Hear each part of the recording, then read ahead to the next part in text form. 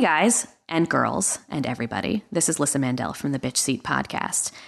As some of you may know, we are a part of the Atlantic Transmission Network, which is a network that puts out all kinds of great podcasts. A great way to support our show and our sister shows is to visit theatlantictransmission.com and click on the Amazon link at the top of the homepage. It's all the same great Amazon stuff at the same great price, but we get a small piece for sending you there. So if you want to keep shows like the Bitch Seat going, keep us happy, then, throw in your pennies. You don't even have to pay anything extra.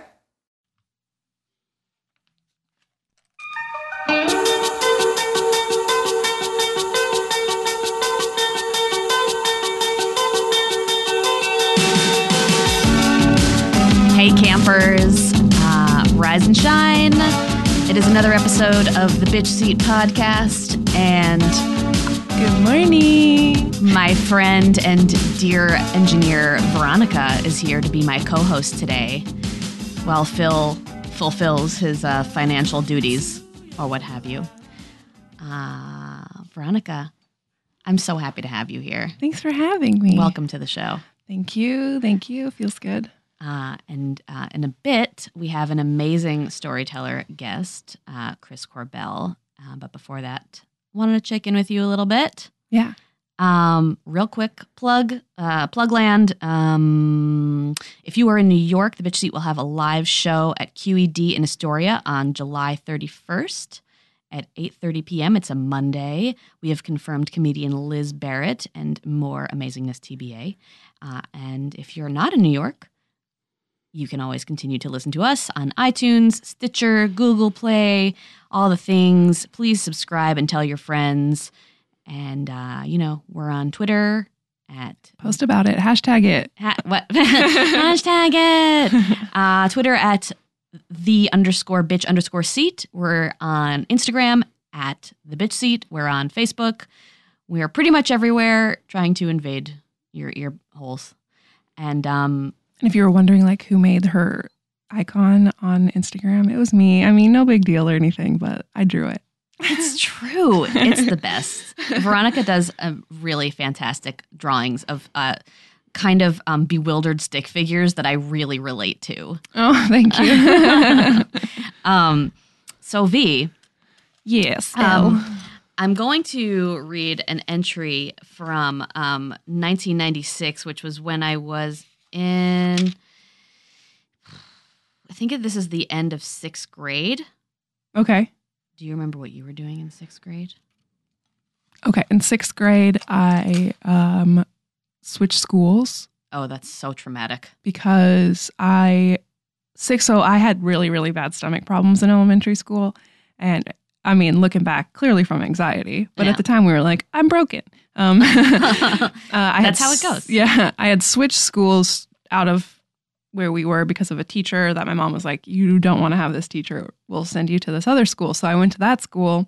And then I found out I had to have surgery because my gallbladder didn't work. What? And yeah, I didn't have a functioning gallbladder. And what do we need gallbladders for? It processes, you don't need it. It's not an essential organ, but it processes fat. Oh, got you. So it's helpful, but it's not needed. Maybe my gallbladder has never been working. I don't know. It's painful. You would probably know. Oh, got you. But the teachers, since I had been so sick, they were like, can you wait until Thanksgiving break to have the surgery? And I was like, no, we just found out what's wrong with me. I want to have the surgery and get better. And so my mom ended up taking me out of that school. And then I went back to the school I'd been at before. So, but with a better teacher. Does that make sense? I went to Sawyer Woods at the beginning, was the name of the school. Which is where in the country? I lived in Washington State. It was in Covington, Washington. Mm-hmm. And the teacher at Sawyer Woods, since I had been absent so much, was like, please wait until vacation to have your surgery. And my mom was like, absolutely not. We've been doing tests. That's so insane. Yeah. And so I got the surgery. It's a pretty quick procedure. It's like down to an exact science. They just use lasers and they pull your gallbladder out through your belly button. And since mine never worked, it was swollen, so it ripped my belly button open. Oh my God. So I have a scar on my belly button. And because you're a badass. Hell yeah. And then I just started going to school at Grass Lake Elementary, which is also in Covington. Wait, all this was happening while you were right. You're younger than me by several years, so you were in elementary school when all this was going on. Mm-hmm. And was there any like emotional fallout from going through this whole thing? Did you ultimately feel triumphant about it when it was over? Did you feel like you had missed a lot of school? Honestly, having to switch schools in 6th grade was awful. And so, but my mom didn't want me to have that teacher. And I was just like, okay. I mean, obviously I didn't have a choice in 6th grade and I was too young. Right. So getting to go back to the school that I'd grown up in was definitely better. So I was glad that that happened because I didn't know anyone at the other elementary school. Oh, God. Such a lonely experience. Whew, yeah. I mean, all of my childhood was difficult, but I think it was better that I went back. Real quick, contextually, siblings? I have an older sister. She's 2 years older than me. And were you guys close at the time? We fought constantly. Got you. Yeah. So that wasn't really a solace place. No. And did you start drawing bewildered stick figures when you were younger? Or were you drawing other things? I doodled a lot. Yeah. What kind of doodles? At that age, I mean, probably nothing. Just like in the margins of papers, probably nothing of substance other than just like a distraction. Mm-hmm. I remember I used to doodle, I would make my textbook covers out of paper shopping bags because we had to cover all of our textbooks. Mm-hmm. And I would, depending on who my crush was at the time, I would make a sort of, it ended up looking like a kind of rune that was like a cross between my first initial, L, a plus sign, and whatever the guy's first initial was. Mm-hmm. So if you looked at it really quickly, it just kind of looked like a doodle. But more closely, you could see that it was actually like 2 letters and a plus sign intertwined. And I would just like cover my textbooks with that. Usually C for Cashin. As listeners know, I was obsessed with him. Yes. One of these days, he's going to listen to this and be really freaked out. Such a particular name. Someone's got to have heard it that knows I him. know. He's the only Cashin that I ever knew. Yeah. And I was I think in college, I had some notebooks that I drew very similar to what I draw now, and it was usually me complaining about the class I was in. So it would be like a stick figure that was just like staring into space. It would be like, I hate this class or something. Just like, or like slamming a book down or. Yeah, I've been thinking about this a lot lately. And actually recently in the New Yorker, there was a shouts and murmurs about what we used to do before the internet existed. Mm-hmm. Like, sit in a chair and stare at the wall, and that was perfectly fine, or do a thing and then not report it to anybody. And I really had to lean on writing and drawing and those kinds of like private activities so much because there was literally no other outlet. Mm-hmm. And now, listeners know, like, I'm kind of torn about how I feel about the future and how I feel about the internet and social media, because on the one hand, yes, it increases efficiency and communication, which is great. But on the other hand, it takes us away from our private internal world and allows us to literally never go into that private internal world, which I think might be taking us back a peg, evolutionarily in terms of consciousness. I agree. So I'm already that old person just like clamoring about back in my day, I swore I would never be that person, but I am. I mean, generationally, we are the generation that started without internet and then got it a little bit older. we straddled that line, and that's going to be the bane of my whole existence. Every kid that is born from now on will hear that from us. Sorry, kids. Yeah, while they meanwhile are like texting their friends by like talking into their hand or something, it's only a matter of time. I heard someone talk about how they had a cell phone in like 4th grade the other day. What? And I was just like, I didn't have one until I was 20. I did get one 8th grade because we had moved. And so in order for me, we moved to a new town. And so in order for me to get home, I had to be able to contact my mom. And so she got me a cell phone. But it was literally just to play Snake and call my mom. Right. Yeah. Was it like a big block? Was it a big cell phone? It was that Nokia, whatever. Oh, yeah. The Nokia. Oh, my God. Those ringtones. Black and white. Yeah. Will haunt me until I die. Cool. Well, now that we're talking about life before the digital age. Here I'm going to read an excerpt from Satin 2, the diary with a lock that doesn't... By the way, diaries that have locks on them and keys, it's literally all the same lock and key. Yep. You could open literally any diary anywhere. Oh, absolutely. But I felt good about it at the time until my little brother and his friend broke into it and whatever. I thought they were different. And I remember I had a diary that had a lock on it. I locked it and then I hid the key and then I didn't remember where I hid the key and I never got back in the diary. I could have just used like a pen to open it. But I was so young, I was like, it's gone. I just had a memory of, I went to a shrink when I was 4 because my parents thought that I had an eating disorder. When I was 4, I was really just very picky. I would eat like dry Cheerios and that was it.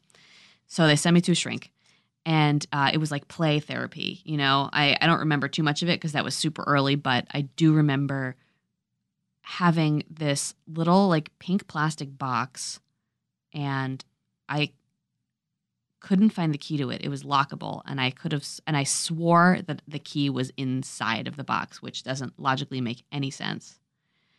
And we tried to open it every which way, and then finally I made my therapist break it, and the key was not in there. I don't know what. But you believed. I mean, I guess Dr. Madigan was her name, and thinking back, it makes me squeamish. I'm like, I don't want to talk about my private life when I'm that young. Like, let me just develop my mind. Jesus Christ. Yeah, no kidding. Anyway. I remember doing therapy as a child. Yeah. Not 4, but pretty young, and it was always just like playing with toys. Yeah, it was playing with toys, and I'm sure I had all kinds of red flags coming out of my mouth that I didn't even realize. But there was that 30-minute session they had with my mom afterwards. Yeah. Yeah. Exactly. Mm-hmm. All right. Let me get to this because our dear guest is waiting here quietly and we don't allow him to speak until I say so. So this is from June 1st, 1996. It's a Saturday. Dear Satin 2. Well, here we are again. I can hear the summer already singing its hymns of flowers and oceans in my ears. 3 more weeks of grade 7. But where did it all go? It was fast as light, and again another year slipped through my fingers like grains of sand on a beach. It was a bumpy road, but I drove above the speed limit. I hit the rocks and ditches hard, but it looks like another stretch of summer sunset is already facing me eye to eye. The end of the year will be sadder than I thought it would be a few weeks ago. On my trip to Riverside being a theme park similar to Six Flags, but not as cool. Is it owned by Six Flags now? Yes. I can't remember if it closed. I think Six Flags bought it. Yeah. Well, let me start from the beginning. Since the start of the year, Keynotes, which was the a cappella choir I was in, Girls Ensemble, which was the female choir that I was in, Concordia, Jazz Band, and Woodwind Ensemble were planning a trip at the end of the year to be adjudicated. Oh yeah, I forgot about this. In Massachusetts, and afterward to go to Riverside. Well, when May finally rolled around, we found out what buses we were assigned to. This is what so many of my diary entries are about, is like what buses we rode on the field trips and what crushes of mine were on those buses. I found out that I was on, oh no, the Concordia bus. The girls' ensemble had been split up and half of us had to go on that dreaded bus number 3. I sat with Carissa. Maybe this won't be such a bad trip after all, I thought, looking around the nifty bus and all the cute guys on it. This one guy, sitting in front of me, Mike Thomas, looked, well, kind of cute. As the trip proceeded, I began to like him more and more. And I still like him now. Think of it, an 8th grader. And when the year is over, he's going to high school, and I won't see him until my freshman year. So I'm going to tell him I like him before the end of the year. And I like him a lot. I hardly ever see him. So when I do, even if only for a split second, it gives me this wonderful chill, and my good mood holds out till the end of the day. And then some. Yes, I've been in a good mood since the Riverside trip, on Friday, May 7th, 1996. That was the last day of my last entry. That was the day after my last entry. So, what do you think? Bus number 3 turned out to be a good omen, not a bad one. I'll write again soon. Pleasant summer dreams. Love, LMM. By the way, in a later entry, this is a guy who I literally never had a single, like, we didn't even know each other. He was a total stranger, but I was like, oh, he has freckles. I like him. Mm-hmm. And in a later entry, I talk about how I went to Friendly's and saw him sitting there with his dad and then talked about how lame I thought that It's everything was just like these whole worlds that I created in my head that never translated to real life. Did you ever tell him, or that ruined it? You didn't decide not to tell him? I'm pretty sure I did, but it was never to his fit. Like I never told guys to their faces. It would be like a game of telephone, right. Basically. You know, I was big on passing notes. But most of the guys were like, who is that? Who is that random silent girl who, like, I didn't talk to lots of people. I just had these vivid imaginations. Yeah. Yeah. Do you remember, did that happen to you though? Because I have memories of like the smallest moment just blossoming into this huge infatuation with a guy. A lot of the times it was, I would have a dream about a guy that I didn't even ever think of in that way at all. And in the dream, it was romantic. And I would wake up with a crush on a guy, which reminded me always of the Billy Ocean song that goes, you wake up suddenly and you're in love. And I was like 8 and I was like, I really understand that. Billy Ocean. I remember, anytime a guy was like cool with me, I was like, my brain would just be like, we're going to get together. We're married. I know. I remember I had Garrett Long was a boy in my elementary school that had the same birthday as me.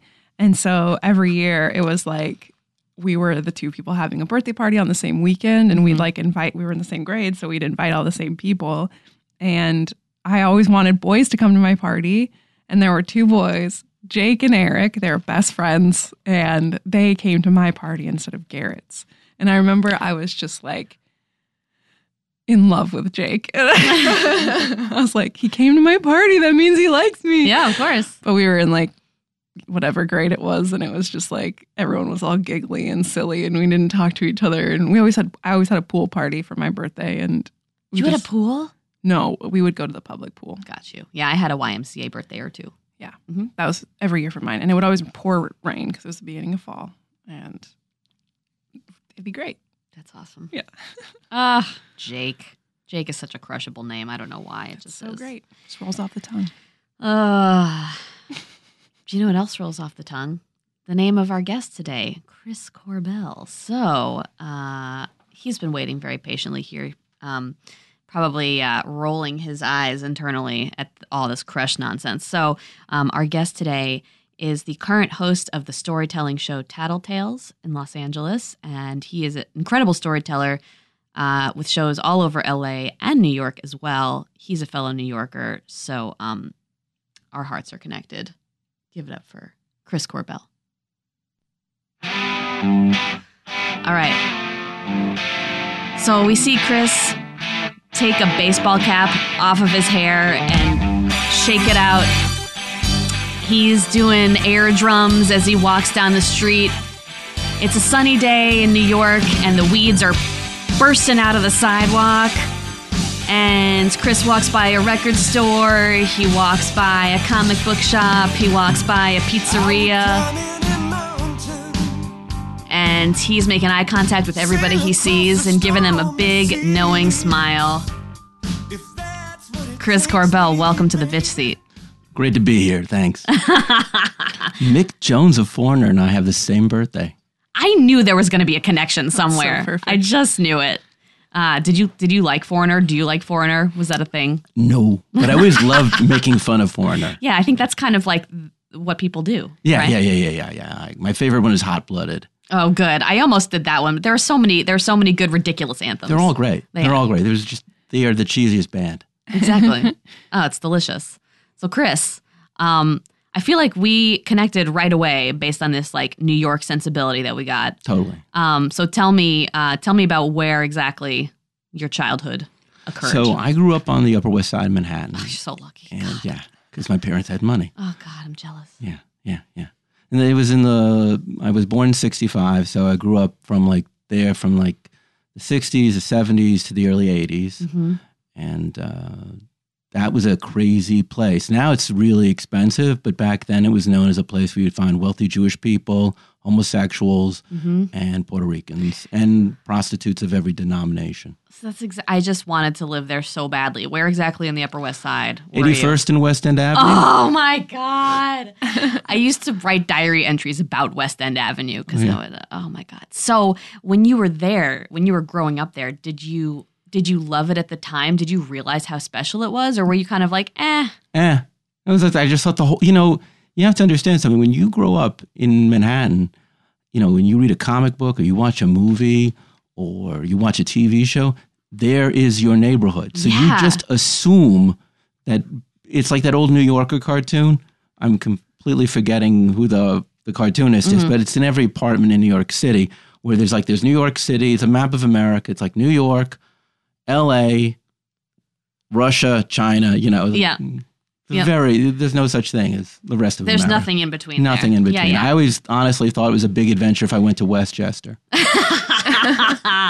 Yeah, creepy. Oh, so many trees there. Yeah. What is that about? If you're from New York City and you're about maybe 2 hours out of the city, you just call that area the country. Yeah. Yeah. Oh, man. That's amazing. So when you watched those movies and stuff, were you like, oh, well, I clearly live in the coolest place on earth? Or were you didn't think Here's it was how a big jaded deal? I was. Yeah. So when I was 7 years old, there was a giant Panavision camera in our living room because they were filming a scene. There's a movie from the 70s called Superfly. I don't know if you ever heard of it. Yeah. So in the film, around the end, he's dealing to he's giving his supply to an uptown rich white lady dealer. That's our apartment. Whoa. What? Yeah. Shut the fuck up. So as far as I'm concerned, and then my next door neighbor, she was on All My Children, and all these celebrities were just in my world. And I don't mean in a braggy way because I was young. I would not realize that, hey, my babysitter is on an after school special. Yeah. That's I just thought that was normal. Yeah. I didn't realize that, people on TV who then also I see in the elevator wasn't a real thing. It really ruins you, honestly. Were your parents in show business? No. My dad was an attorney and my mom was an artist who later on would go back to teaching public school. But yeah. Wow. And so this artifact that you brought is some art, is some visual art. Is art, which is so strange because it's not something I really do. It was a really strange experience because at the time, like yourself, I used to just doodle all the time. And I was into comic books, so maybe I would draw cyborgs because they're really easy to do. It's half a human face, half a robot face. Not that problematic. Yeah. And I remember this was 1978, 79, and I'm really into Doonesbury. Oh my God. That's okay. I just realized that you kind of remind me of Doonesbury, and I never put those things together. Okay. I never put those things together. Yeah, yes. Gary Trudeau actually lived on the Upper West Side, which I did not know at the time. But, it was weird because it wasn't a regular comic book. It was a satire. Exactly. I'm a young kid. It was cheeky. It was smart. Yeah. And there was this magazine like The Village Voice that went out of business when we go out of business, maybe a year later, called the Soho News. And they had this thing called Stan Mack's Real Life Funnies. And this guy, Stan Mack, all he would do is he'd just overhear conversation, write it down, and then he would illustrate it. I love that. Why doesn't that still exist? And Stan and Gary Trudeau, they're not great artists. And they're not comic book artists. So they would just draw the world to the best of their abilities. Not, they aim for realism, but that's all they had. My mom must have given me a felt tip pen. I do not like felt tip pens. Why? I have a very heavy hand. So that bleeds through the page. I'm a ballpoint guy. And she gave me one in green. And because my mom had been an art teacher, she just said, go draw something. I don't know why she said that. And do you remember how old you were? Yeah, I was probably around between the ages of 12 and 13. An incredibly dark period of my life where I have health problems. I'm going to eventually have a kidney operation. Holy shit. I am going through schools left and right. I have no friends. I'm not even getting on with my mom. My dad died when I was young. So I have a sister, but she's 2 years younger than me. It is the perfect time to be an artist because I hate the world and the world hates me. And I'm looking at this, what I drew, and I'm not... I think this is around the time where I'm starting to notice grown-up apartments. And less like, like toys and stuff, but what like a grown-up's apartment looks like. And not a hippie grown-up, but like a grown-up. I'm not sure why that is. I do not know whether it was just reading New Yorkers or looking at ads for furniture or what inspired me. You had a sensibility about it. Yeah, but this is the beginning of me becoming, I'll just be my own grown-up. I must have decided that this is where I wanted to live.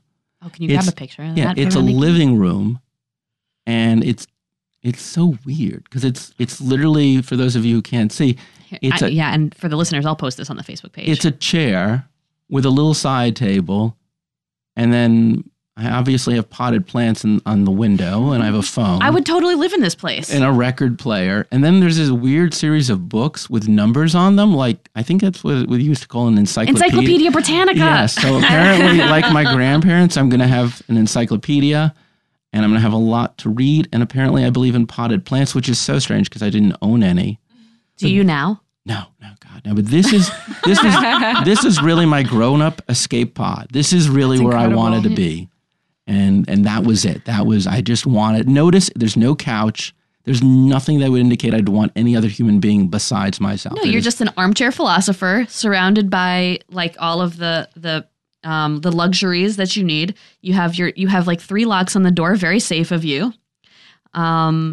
There's a phone, so if you do want to connect with other people, you can. Yeah, and it's an old. It doesn't look like it's a rotary. It looks like it's a touch tone, but it's like got the receiver in the. Well, that's what phones looked like when I was a kid. I know. My parents still have a rotary phone that they use in their bedroom. Oh, cool. Yeah, this is a touch tone phone because that was as modern as it gets. Yeah. But yeah, this is kind of like that, Simon and Garfunkel song, I'm a rock, I'm an island. Like, God, I wish that we had been friends back then, Chris. You weren't even alive yet. I know, not till 82. Yeah. But then I had the same, like when I would go to New York, which was pretty frequently because my grandmother and my uncle and all this, everyone still lived there. My parents had moved to go to Connecticut to raise me, which I never forgave them for. But whenever I would go to New York, I would look into all of the windows in the apartment buildings and just dream about being in them. And that looks like what I would like, with the potted plants and the bookshelves and the chair. And if it's any consolation, I don't think it had any basis really in reality as much as what I perceived. Like, if you had really gone to any of these apartments, they would have been messy. They would have had odd knickknacks. They would have nothing is clean or I know, but I was obsessed with looking at, interior design magazines and stuff. This is like if Albert Speer had done Home Living. I think it's great. And I love the quality of the paper is now kind of like aged and yellowed, and it's just really delicious. So you held on to this? You keep this in your home? So here's a weird story. Okay, so I just decided I had these boxes of stuff that I had when I moved out here a long time ago from my mom's that she gave me. She said, pack this stuff up when she moved from her big apartment to her little apartment. Mm-hmm. And I had not opened up any of these boxes in years, like 20, 30 years. And in this book, Stan Mack's Real Life Funnies, I thought, oh my God, I haven't seen this since 1982.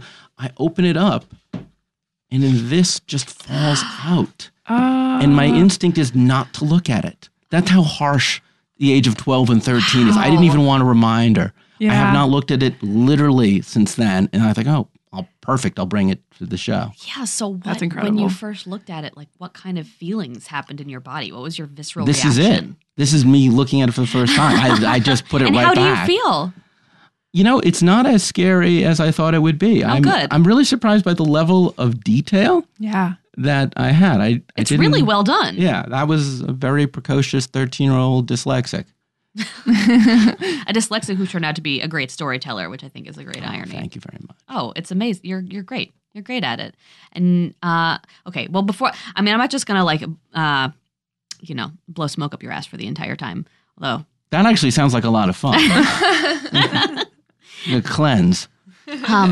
I do. If it's okay with you, sure. I want to go deeper into the idea of this darkness that you had when you were that age, because I think that's what propels us forward into our adult lives to do what we're doing now. So, what kind of feelings or things were happening to you at that time that you think ended up causing you to become a storyteller later in life?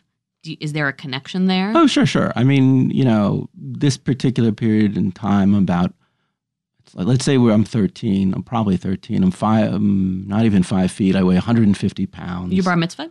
No. My parents named me after a Roman Catholic saint because they thought that would help me fit in. I guess you're not Jewish. I am Jewish. Oh, but yeah. It shows you how committed my parents were to Judaism. Got you. I think this year I'll go through, I ended up going through 3 schools because my dyslexia is really bad. And this is in a period in history where no one really knows what to do with a dyslexic kid. Yeah. And were they public schools or were they private schools? Private schools. I really should have gone to public school. That would have been fine. But private schools get all weirded. In New York City, private schools exist for 2 reasons, either to get your child into Harvard or to keep your child out of prison. Right. Oh, yeah. And I went to both that year. Literally on lunch break, I would go with kids and we'd go to KFC and then we'd go to a head shop and we'd sit in Central Park and get stoned. So, and in other schools. When you were 13, you were getting stoned? I didn't say I was getting stoned. Oh, gotcha. Just in case I ever run for political office. I'm saying we, the collective group of people I was with. Other places I'd have to go to school with a suit and a tie. And, Anglo-American was a school where you had to dress like a British student. So all of these schools I was flunking. I was not getting on with anyone. I had no friends. I loved Saturday Night Live. I loved comic books. I loved comedy. Comedy was just because comedy is so rebellious. And, I loved social satire because when you're 13, you start noticing all the things that grown-ups do that make no sense, that are lies. Yeah. And then satire just puts a finger on that. And then you have people like a Woody Allen at that time who's talking about the life of the mind and the psyche. You're so lucky because I feel like you came of age right when it was that was a new thing, the Woody Allen thing, and when it was still appropriate to talk about him. It was a completely different era. It was an era where everyone was really into therapy. Yeah. And it was an era where people were really into talking about their feelings and everything was disgusting because there was a lot of crime and drugs. So there was no reason to even pretend that things were clean and good. It was the most whitewashed time. But I think social realism was the very big thing in comedy at this period. It was just before observational comedy would really come of age. And because living in New York City, it was so weird to grow up a wealthy kid in a city that was so poor. Yeah. Were you aware of that? Oh, you cannot escape it. If you live in the Upper West Side of Manhattan, in one block, you're in a rich neighborhood. You walk down the street, you're in a working class neighborhood. You walk down another street, you're in public housing. So, you get on the subway and there's someone in a suit and there's someone who's passed out because they're drunk. Oh, I miss that about New York so much, though. Did you go to Zabar's? Yeah, actually, I knew them. What? My brain is exploding. Yeah, in fact, it's very amusing. So when I'm because they lived in my building. Well, not all of them, just Saul and Barbara and Stanley did, and Mr. Klein, who also was the silent partner. They lived in the area, and I think maybe someone in my family sold them the land a billion years ago, because that's what Jews do. We own land and then we sell it. But I remember when I was maybe 7, I was on the street with my mom. I was on Broadway. She was talking to Carol Zabar. Oh my God. My mom had done work. Both of them are named Carol. And she had this little dog. And I did what a child does. I looked down at the dog because, dogs are cute when you're 7. And the dog scratched me right over here. Can you see it? I still have that scar. Yeah. And, it was funny, too, because that was a period when no one would sue anyone. No one would anything. It was just kids being kids. So, yeah. And that's also what really screws you up, because when you go to Zabar's just to get your regular food, like someone else goes to Key Foods or Wallbounce or Kroger or whatever brand of supermarket you have, wherever you're listening, that was my local Zabar's, which is a specialty shop that had sturgeon and salmon and lox and roast beef and croissants and any kind of really high end. Before there was a Whole Foods. Exactly. It was imagine a Whole Foods that was profoundly Jewish. Oh, God. And you really have Zabar's. You've got challah, you've got a great coffee. It's everything there. You don't know that it's expensive because you have no sense of economy. Right. And everything is very delicious and gourmet. And you really think that everybody on planet Earth has access to broccoli cheese souffle. Right. and caviar. Right. And Gruyere, because that's just a normal person. So then, all right. So then the older you got, at what point did you kind of wake up to the rest of the world and have that sort of fall from grace moment when you were like, oh my God, I have the best of what there is? Well, it's a weird thing because, again, growing up in New York City, just as easily I would see, really poor people. Sure. I went to public school. I knew kids who lived in projects. So you were always there. It's always just, you were rubbing shoulders always against people who were at the opposite end of the spectrum. So you just assumed, though, that people of all classes, all races, all sexual persuasions, all religions, I didn't even know white people were the majority. I honestly thought that most of America was probably Black, Hispanic, Asian. Probably, if you were going to ask me, 50% of the country was Jewish, maybe 30% of the country was gay. I just assumed these things, that everyone went to the Broadway musical theater. I went to college in the Midwest. Oh. So that's when I realized what America looks like. Where'd you go to school? Lawrence University in Appleton, Wisconsin. Wow, that is Joseph far McCarthy, the very famous anti-communist congressman, is from there. Harry Houdini is also, though, from Appleton. Oh, wow. His father was the first rabbi. But it was the first time I ever saw someone in the Aryan Nations. It was the first time I had been someone's first Jew. Oh, wow. Yeah. Did anyone try to feel your head for horns? I wish they had. Is that a thing? I know somebody that happened to them. This teacher of mine, she was a Hebrew school teacher of mine. She went down to South Carolina, I think, to teach down there. And the kids wanted to feel her head for horns. It was more like the polite racism. Like, hey, I just got a corned beef sandwich. How do I reheat it? Like stuff like that. I remember we had a Seder for Passover, and it was just all the Jewish kids in the school, all 6 of us. And I remember they invited some Living Religions of the World class. It was like 40 kids who wanted to see what Jews were like in their natural habitat. Oh, it's like a National Geographic thing. And that was really what just blew my mind. Like, wow.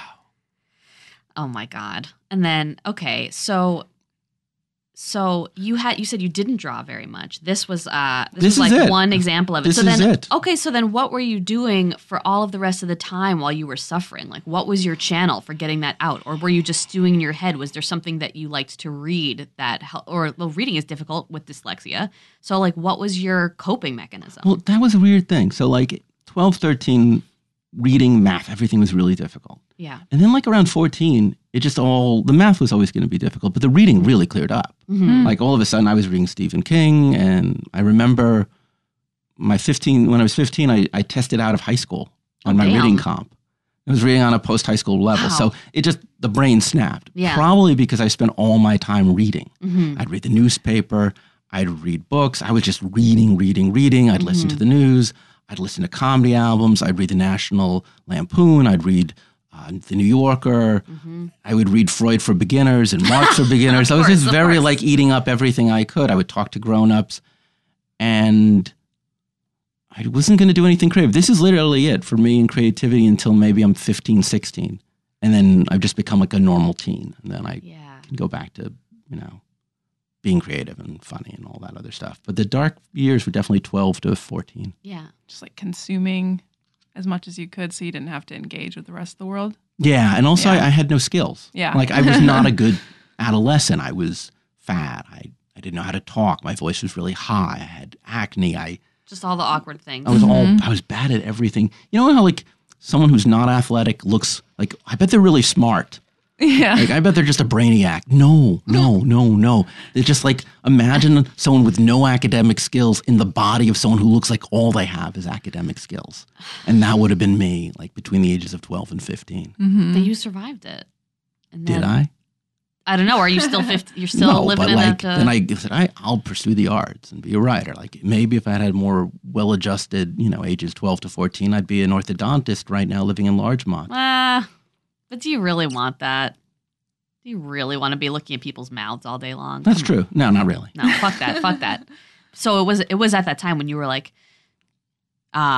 screw all you people. I'm going to express myself when I get older. Like, did you make a contract with yourself to go into a creative field? No. It was weird. So like in high school, I loved theater. I got cast in the very first play I ever auditioned. It was The Importance of Being Earnest. And I got to play the Reverend Canon Chasuble. Yes. Because when you're a fat, heavy set you get the Jewish character kid, parts. you get all the characters. Yeah, and I was like, this is awesome. And then the next play was going to be on Golden Pond, and I was going to be in this play with this girl I had a crush on. Mm-hmm. And then this kid from West Virginia who looks literally like Henry Fonda went out for the role. No. Oh, it was so, I was like, so I became the stage manager. Oh, God, why does that always happen to us? I stage managed every play. Yep.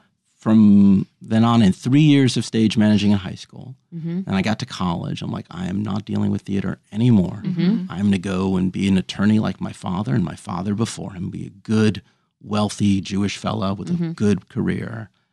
And I remember my junior year of college, I took German, and the German professor was really kind. He said, if you leave right now in the middle of the term, I can say that you withdrew passing and you don't have an F. So I said, okay, I left. Mm-hmm. And I'm like, what the heck am I going to take? I have literally half a term and I want a credit. And a friend of mine I was having lunch with, who was an English major, said, they're still letting you take playwriting. And I'm like, okay, I'll take playwriting. Amazing. And in playwriting, I knew like from writing that if you write what you know, that's all you need to do. Mm-hmm. And I knew like for this class, you get a B if you wrote a full-length play. Right. So, and I had never written before, so I think, well, screw it. This is going to be simple. I'll just make something up about something that happened to me. A friend of mine, he and I had been house sitting the summer before. He was much smarter than me, and we were like Oscar and Felix, Yep. And he ended up sleeping with a girl I had a crush on. Oh, fuck that guy. So I got my revenge by beating him at Trivial Pursuit. And I wrote a play based on that experience. That was literally the play. Oh, that's incredible. What was it called? Do you remember? No, thank God I don't. But it was really bad. But my teacher thought it was great because I had no influences. Yeah. I had no, was influenced by David Mamet or Neil Simon. I had no voice. It was just you. It was just me writing about two guys in college who were clearly lost and clueless. Yeah. Trying to out whatever each other. And he said, well, you're a playwright. I said, well, that's nice. I'll be a lawyer. And then my senior year of college, I took my entrance exam for law school, and I got the lowest possible score. Oh, no. So then I said, I'm going to get a PhD in political science. Oh, you and then kept at the trying, man. end of that year, my political science professor said to me, who was my mentor, my advisor, said, do you really want to get a job in this field? Because I'll tell you, it's very hard to get a job. And I thought, nah, I don't know what I'm going to do. So my playwriting professor said, hey, I can get you into graduate school if you want. And I didn't want to have a real job or anything. So I'm like, okay, cool. Get me into graduate school. And that's how I became a writer because I didn't really want to do anything when I got out of college. But you were so naturally good at it. And how perfect that you were kind of gently steered in the direction of doing that, I mean, I thought I was going to be an attorney like my dad as well. Your dad was also what kind of an attorney was he? He's a corporate lawyer who he just does contracts and stuff, but he was in a law firm for 30 years and fucking miserable. And now he's the general counsel of a big a national accounting firm. My dad was a tax attorney. Oh, yeah. So they're the same. Yeah. I mean, my dad, as I've said on the show before, he's the American dream. Grew up in Jewish tenement housing in Jackson Heights and worked his way up through to Harvard Law School and then my dad went to Harvard Law School. I bet they. What class? He's class of 60. No, 73. Oh yeah, much later. My dad went to school with Michael Dukakis. Oh my goodness, fancy. Well, that was just I'm sure your dad went to someone also in the class of 73. Yeah. Well, did he make review?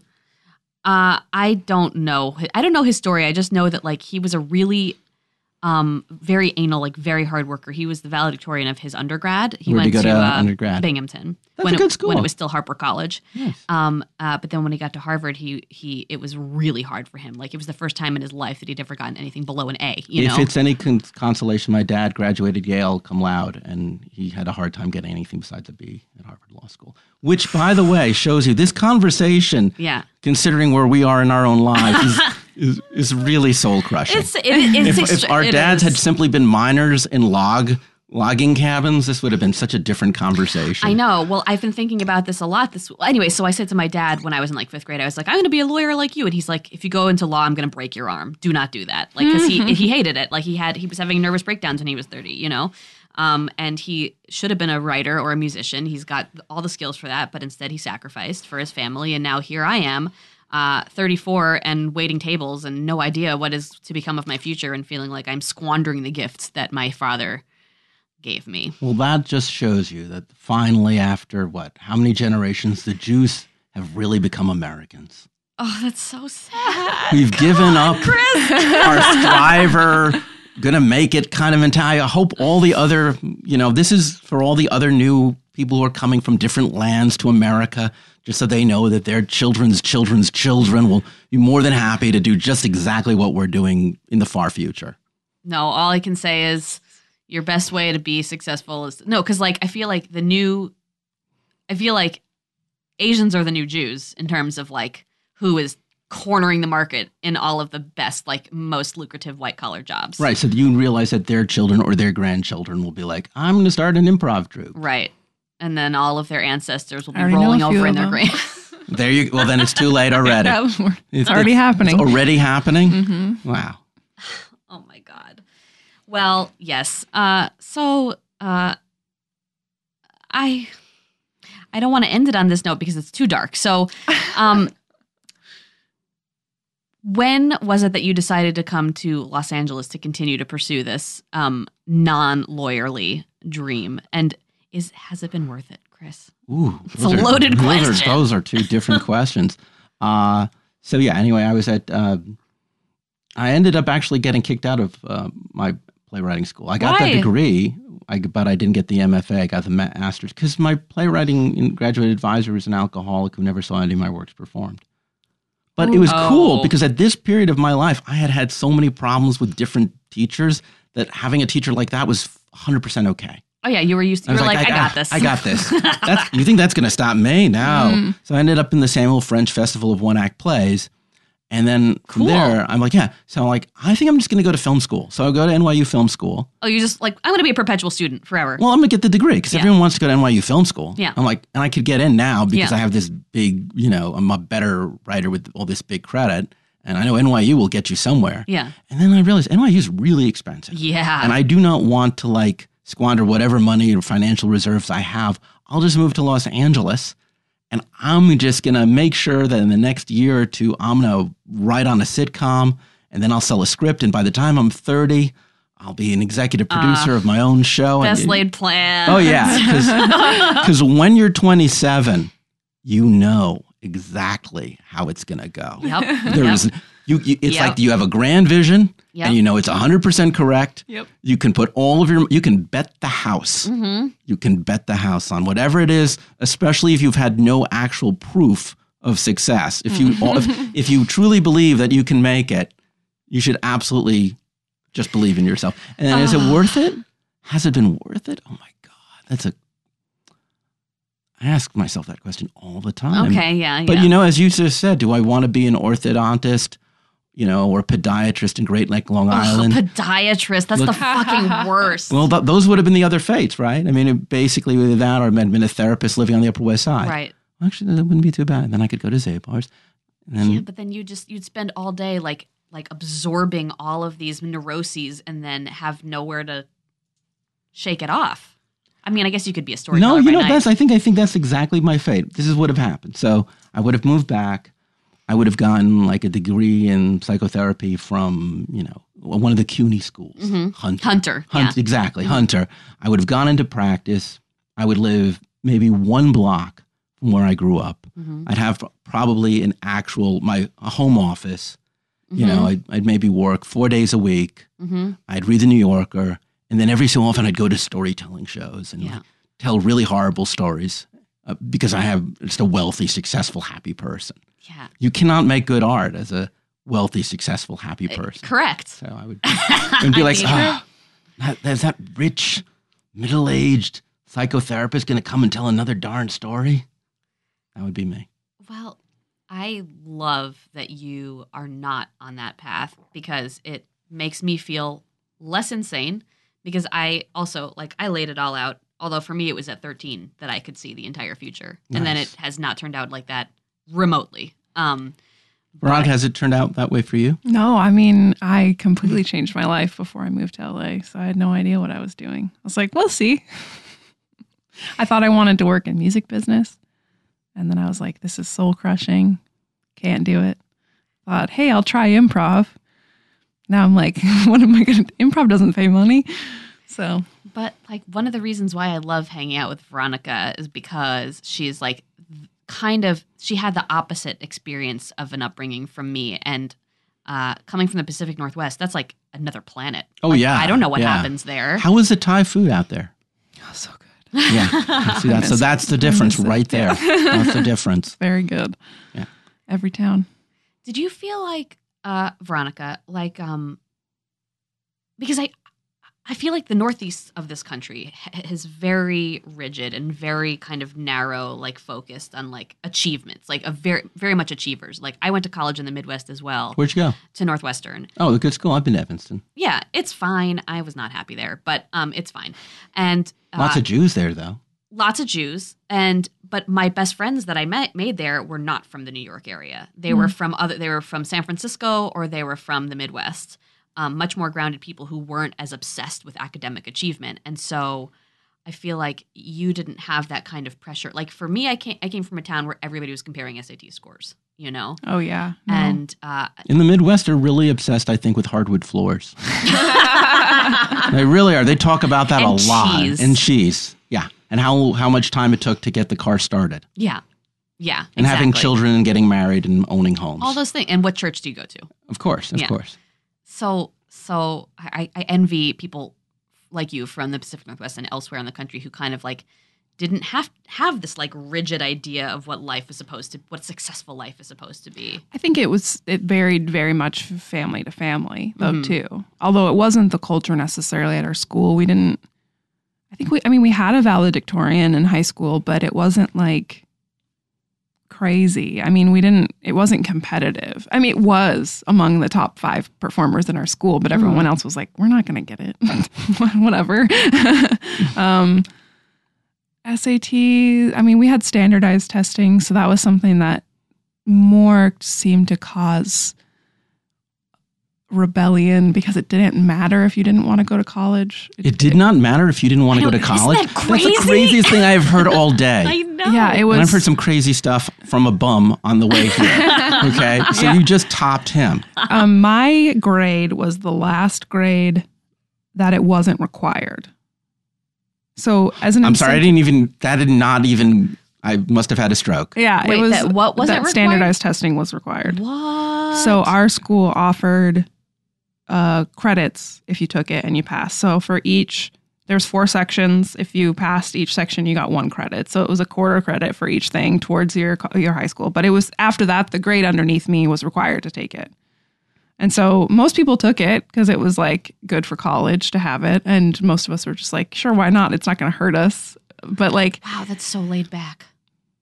It was an interesting time because I think it also had to do with the district I was in. It didn't quite matter for funding, maybe. I don't know. How many people in your graduating class? I think 250. Okay, so maybe 300. So substantial, not tiny. Pretty. Yeah, it was called the WASL.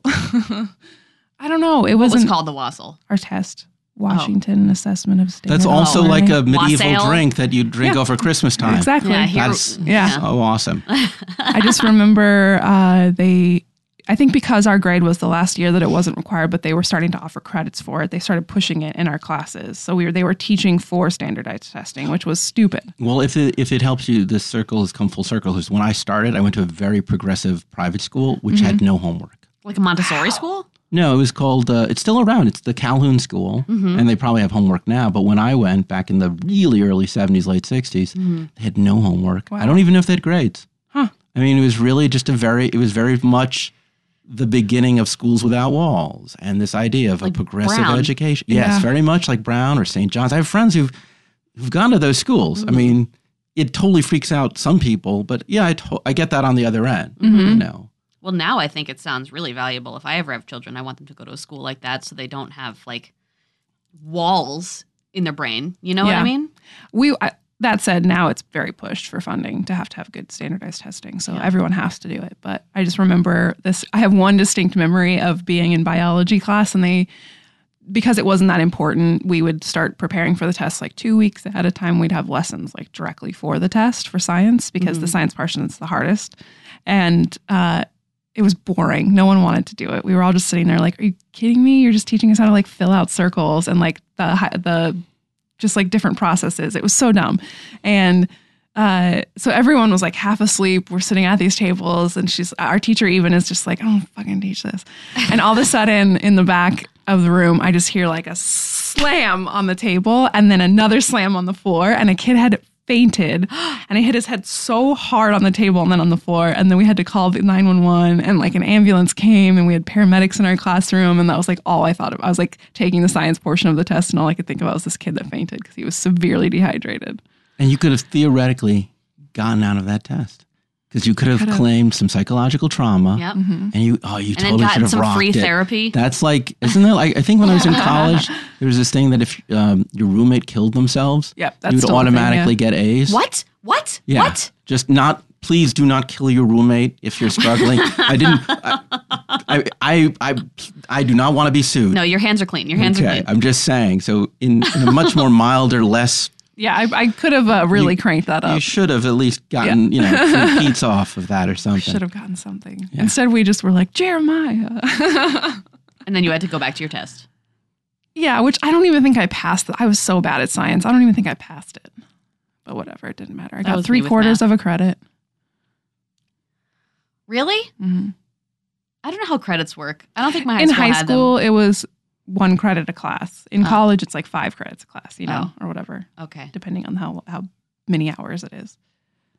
I don't know, but I still have nightmares about classes that I always forgot that I was supposed to be taking and that I haven't been going for the past several weeks. Oh, that dream where you wake up and you think, oh yeah, I have a test. And for some reason, the teacher didn't drop you. That will haunt you for the rest of your life. I know. My dad still has those dreams because of fucking Harvard Law School.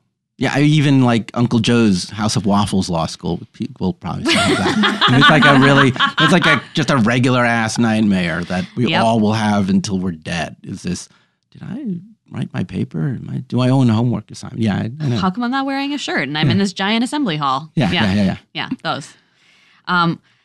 Man, Chris, this has been great. Yeah. I'm so glad that you have come to visit us. And I have a gift for you. As you know, I always have a gift for my guests. Like his eyebrows just kind of like flared for a second out of fear. Because I still have, my parents are still in the house where they have been for my whole life. So I have all this stuff. And rather than throw it away, I just gift items of completely no value except for sentimental to people who come on the show. So for you, I have super random. This is, it's a frog holding a picnic basket, and there's a little, like, metal loop on the top of his head because I'm pretty sure it was a Christmas ornament because, good Jew that I was, I collected all kinds of tchotchkes, including Christmas ornaments, even though we never had a Christmas tree. You never had a Christmas tree? No, but both my parents are Jewish. Well, if my parents were Jewish, we had Christmas trees. No, but my dad grew up, like, conservative and, like, no. My dad grew up chased by Nazis. Shit. And communists. Yeah, Nazis and commies. Yeah. So, no, My mom was just chased out of the Bronx. Why? Because it's the Bronx. You go live in Queens. It's so much nicer. Yeah, and I did. Yeah, there you go.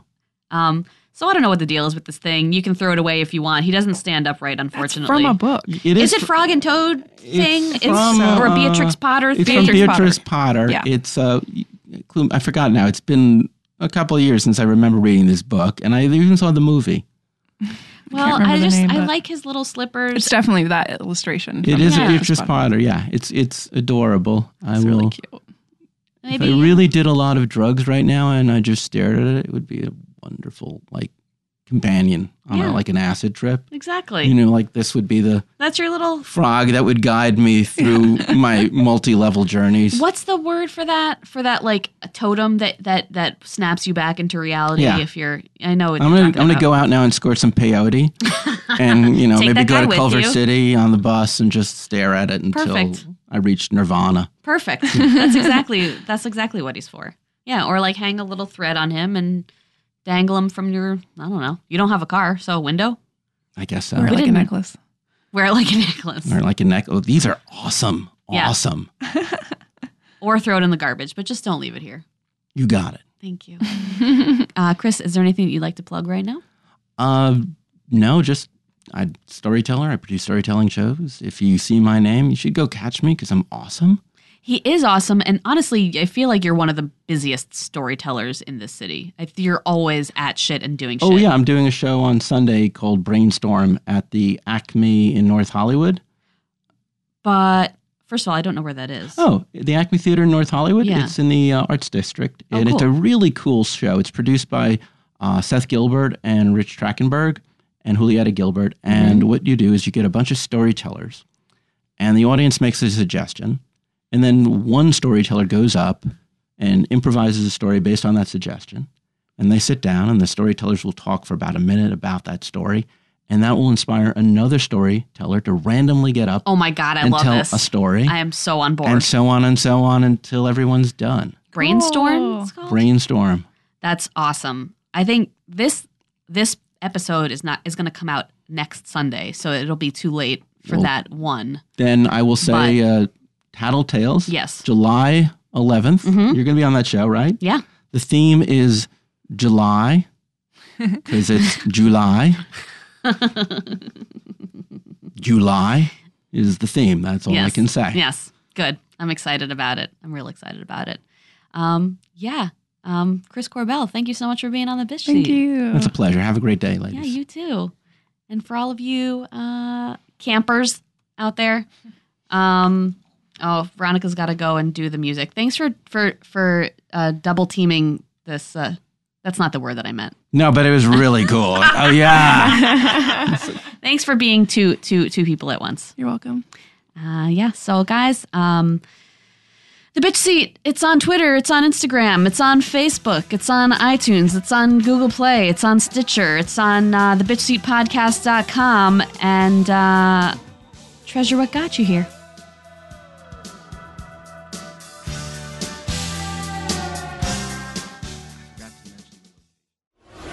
Attention Springwood, my name is Josh Krebs. And I'm Liz Richards. And we're the hosts of Bloody Date Night. So Josh and I have been dating for 4 years, and Josh loves horror movies, and I hate them. Yeah, so each episode we go through the horror movie franchise canon to watch an episode and then meet up and we discuss it together. And so far it's been going pretty well, right Liz? I think it's gone pretty well so far. Yeah, each episode I try to see how far I can push Liz to watch a really good horror movie until she basically leaves me, and it hasn't worked yet. Not yet. And it's awesome because you're the Tatum to my Sydney. You're sweet. And here's a clip from one of our recent episodes. Hello, I'm Exposition. Hey, let me tell you what just happened. There's a break-in at this costume store. Somebody stole some ropes, some knives, somebody stole a mask, they stole $250, they scared a cat. They took 2 boas. Two feather boas, one set of angel wings. It's one of those goddamn... They're probably having a burlesque... probably doing a burlesque show later. I don't know. Haddonfield. What isn't happening? Haddonfield's first Burlesque club. That'd be amazing. I would love that. The Lacy Pumpkin. Ooh. This has been an Atlantic Transmission production.